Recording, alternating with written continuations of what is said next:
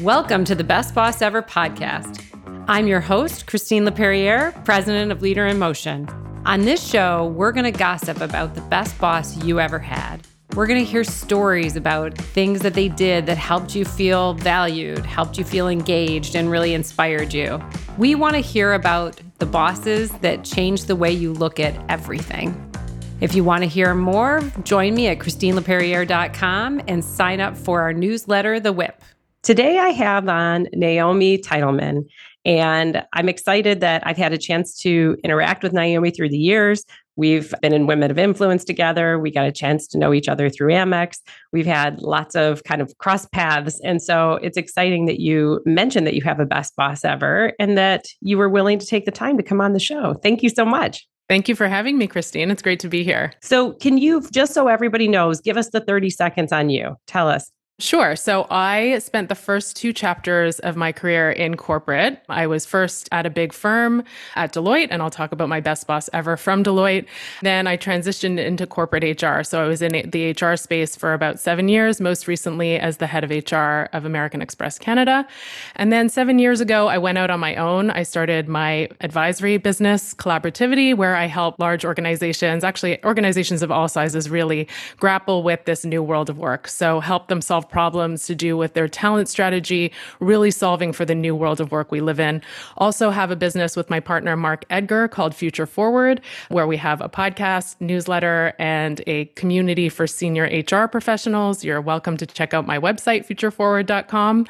And we are really empowering leaders and HR professionals to make work better. So that's really our mission. Amazing. And that's why we have so much alignment. I love it. So I'm going to dive in. I go straight for the jugular. So who is your best boss ever? And tell us a little bit about him or her. So my best boss ever, his name is Chuck. And when I first joined Deloitte as a clueless, bright-eyed, bushy-tailed Canadian in the Big Apple in New York City, I remember sitting on the proverbial beach, kind of looking around. I mean, for those consultants listening, you know what it's like to be on the beach, especially when you're new to an organization and you're like, they may fire me tomorrow. I may not have a visa tomorrow, being in New York. And Chuck I don't know how he found me, but he kind of took me under his wing.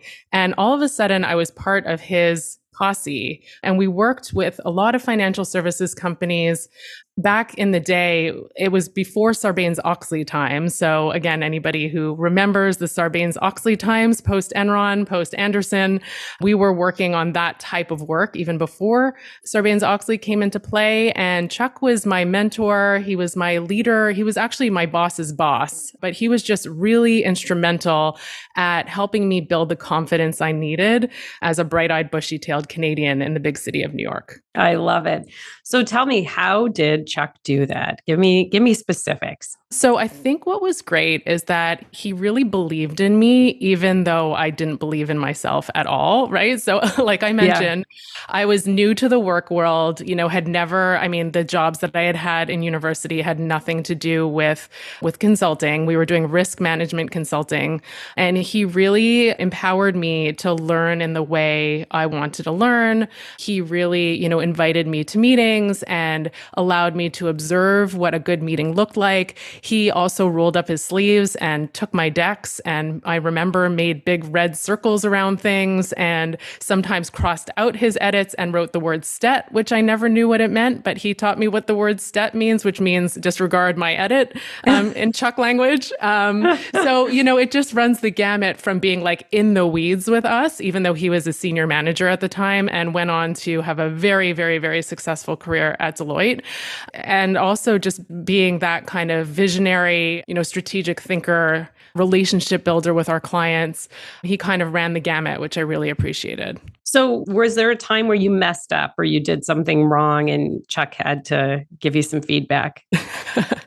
I'm sure I messed up lots and lots and lots of times. I don't recall a specific example, but I just remember never really being kind of fearful of Chuck's leadership and his disciples also. So there were people who were, like I mentioned, there were managers between me and Chuck, who was the senior manager. And those managers seemed to take his lead in terms of how to lead in a motivating, empowering, kind of firm but fair way. So I don't remember a specific example because this is like 20 years ago at this point. But what I do remember is just feeling empowered and feeling that I was able to make those little mistakes and even some big ones and not kind of being massively penalized for it. Right, right. What you said is really interesting. Sometimes they say you won't remember what a person said or did, but you remember how they make you feel. Yeah, exactly. And I feel like that's exactly what I'm picking up on is you were not fearful, which is interesting. That means you felt safe enough that you could, learn and grow and try things without worrying about, oh God, today's the day I'm going to get the X. Yeah, absolutely. And he did a few things where he really stuck his neck out for me. I remember having an uncomfortable encounter with, a male colleague, and he kind of stepped right in there and coached me through it and also spoke to the male colleague about it. He also, one of the biggest things he did, a few huge things he did. So one was he was my leader during the time of 9/11. So he was, again, that he was vulnerable enough that we saw the emotion come through, but had this unshakable confidence that we were going to get through things as a team. And I remember, going to the backup site for our client in Jersey City and kind of sitting there and kind of looking at each other and saying, now what? And Chuck was just that amazing leader to really guide us through these very challenging times. So that was a huge pivotal moment in my career, I believe, that had I had a different type of leader, I may not have even gone back to New York after 9/11, to tell you the truth. Right. Were your offices in the downtown New York core then? Yeah, they were in the World Financial Center. Chuck has his own story of that day. We've recently kind of shared our stories of the day. It's one of those things that we hadn't really talked about it until very recently, until our kind of mid-adulthood years. Right. But yes, and our client also was in downtown New York as well as in Jersey City. So I'll never forget, I think Chuck was one of the people to go into the World Financial Center to recover our computers, because at the time we all kind of put our computers in our lockers and went home for the day. And that's what we did. So Chuck just showed a lot of bravery and a lot of just excellent leadership during that time that only in retrospect do I realize, right? I realized it at the time, but not the impact that it's had on my career and on so many others throughout his career. Wow. That's an incredible story and example. I'm thinking of, I had one of my worst bosses ever during 9/11. Oh, that's unfortunate. To your point, I didn't feel any safer or any more secure or any more, it was almost like, let's ignore this thing that's happening in the world, which to me felt crazy. It was like, we can't just ignore this. Right. And so it was, it's just so interesting when you hear, I always say like that day really stood out to me as a sign of someone's leadership. Yeah, absolutely. Absolutely. So to you, that's a permanent mark, right? Yeah, it sure is. Amazing. So in both of our businesses, we're asking companies to invest in building awesome leaders. And so I love to ask the question, if you could try to wrap your head around what is the impact to the bottom line when you have a best boss ever versus when you don't? It's a great question.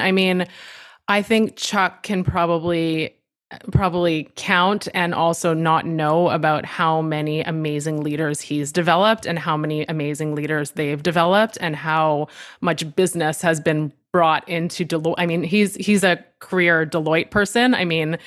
He's had so much impact on that company. He had a few amazing roles, but the most recent role he had, or one of the more recent roles he's had, is the CEO of the risk advisory business. And I can only imagine, through his relationships and through his building of leaders, how much that's impacted the bottom line. Without a doubt. Right. Well, and in a way, it's kind of, when you're talking about Chuck particularly, and then I'm thinking about how his leadership impacted you, it's almost like free leadership training for all of those that are working for Chuck. as they watch him lead and they watch how he behaves, don't you feel that influences everybody else? Like you said, so many other people's careers were influenced by his leadership. Yes, 100%. I mean, one of the other things that he did for me specifically that wasn't really kind of the cool thing to do back then is he sponsored me to go and do my MBA. And there wasn't a formal program in place. And he basically stuck his neck out and said, hey, this is someone who I believe in and I want to send her to do her MBA. And he encouraged me to apply. And then with my husband, I need to give my husband some credit too. So he also encouraged me to apply. And then he said, we're going to make this happen. We're going to figure out a way to get you to do your MBA, partially funded by Deloitte, which was amazing and not something that, again, we didn't have a formal program in place. And then when I finished my MBA, I had to have the tough conversation with him. I do want to come back to Deloitte, but I'm actually really interested in the people side of the business. I actually don't want to come back to risk management. And I thought that was going to be a brutal conversation.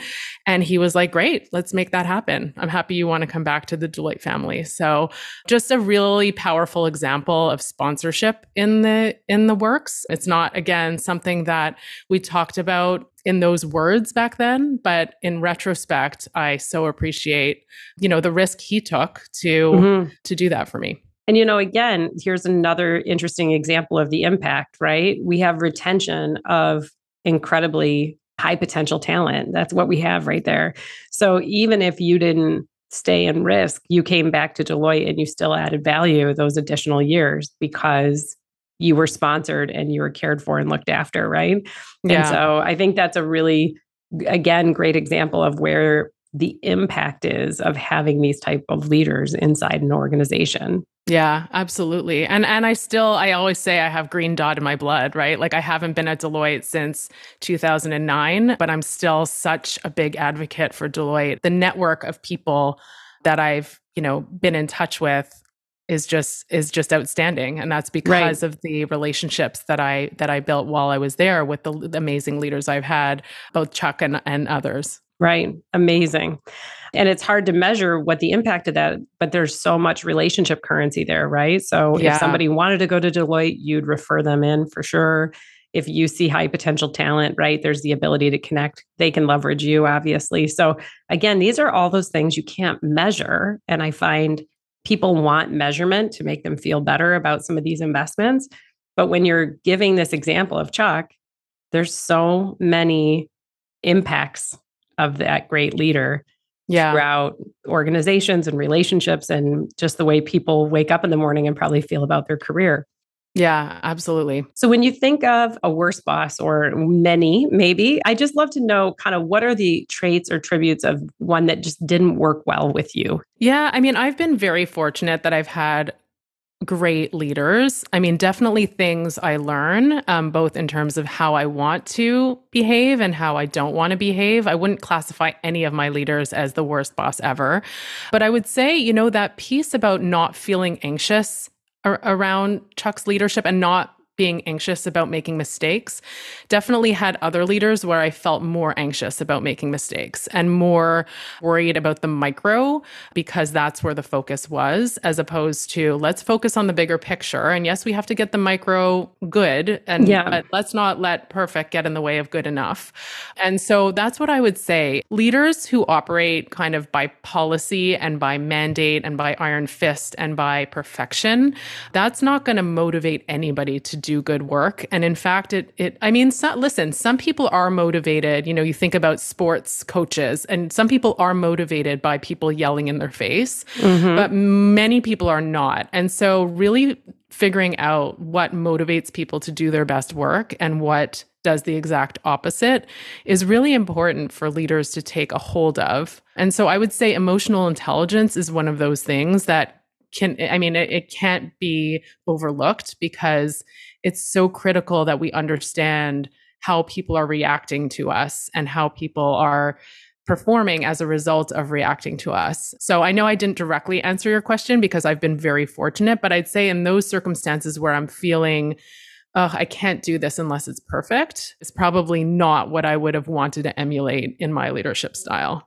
And you're making a really good point because I work with a lot of fantastic leaders who are driven perfectionists. Not that they are worse bosses or anything like that, but just by nature have a very strong perfectionism. And interestingly enough, they hire great talent that also have that perfectionist in them. Yeah. And so what you end up with is this stack up of perfectionism, right? Where, people are working until the midnight hour trying to make it perfect. Then it gets handed to a perfectionist who sends it back for 8 hours of revision because it's not perfect. You know what I mean? And so maybe it's like, for me, when I hear that, it's kind of an efficiency along with a career enjoyment. Like, it's just, nobody loves that threat of like, it's not going to be good enough no matter how many hours I put in. Yeah, absolutely. Yeah, that's exactly a great right. point. So if everybody listening is learning how to become or aspiring to be a best boss, tell us, what would be your tip for them or the nugget that you really want them to take away from our conversation today? I think empowerment is a thread that we're seeing in a lot of different areas in our space these days. So, if we think about new ways of working, hybrid working models, there's got to be an element of empowerment, right? If we think about, delegation, so delegation isn't drop it on someone's lap and then leave. It's really being there as a support and as a sponsor and as an advisor and as a coach.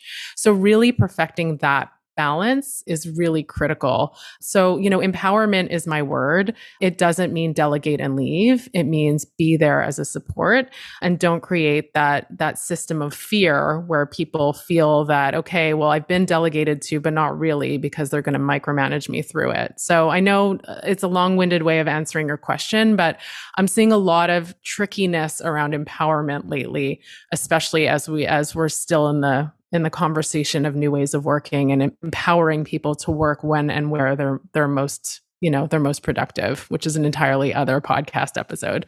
Right. Amazing. Well, listen, I love that you've given people something really to think about as they leave this conversation. And again, so glad that they can find you. Remind me really quick, what's your Instagram handle? So Instagram and LinkedIn is foHRward, FUTURE, FOHRWARD. And you can also find me on LinkedIn personally. Amazing. Thank you, Naomi. Have a good one. Thanks so much. Thanks so much, Christine. If you want to hear more, join me at ChristineLeperriere.com and sign up for our newsletter, The Whip.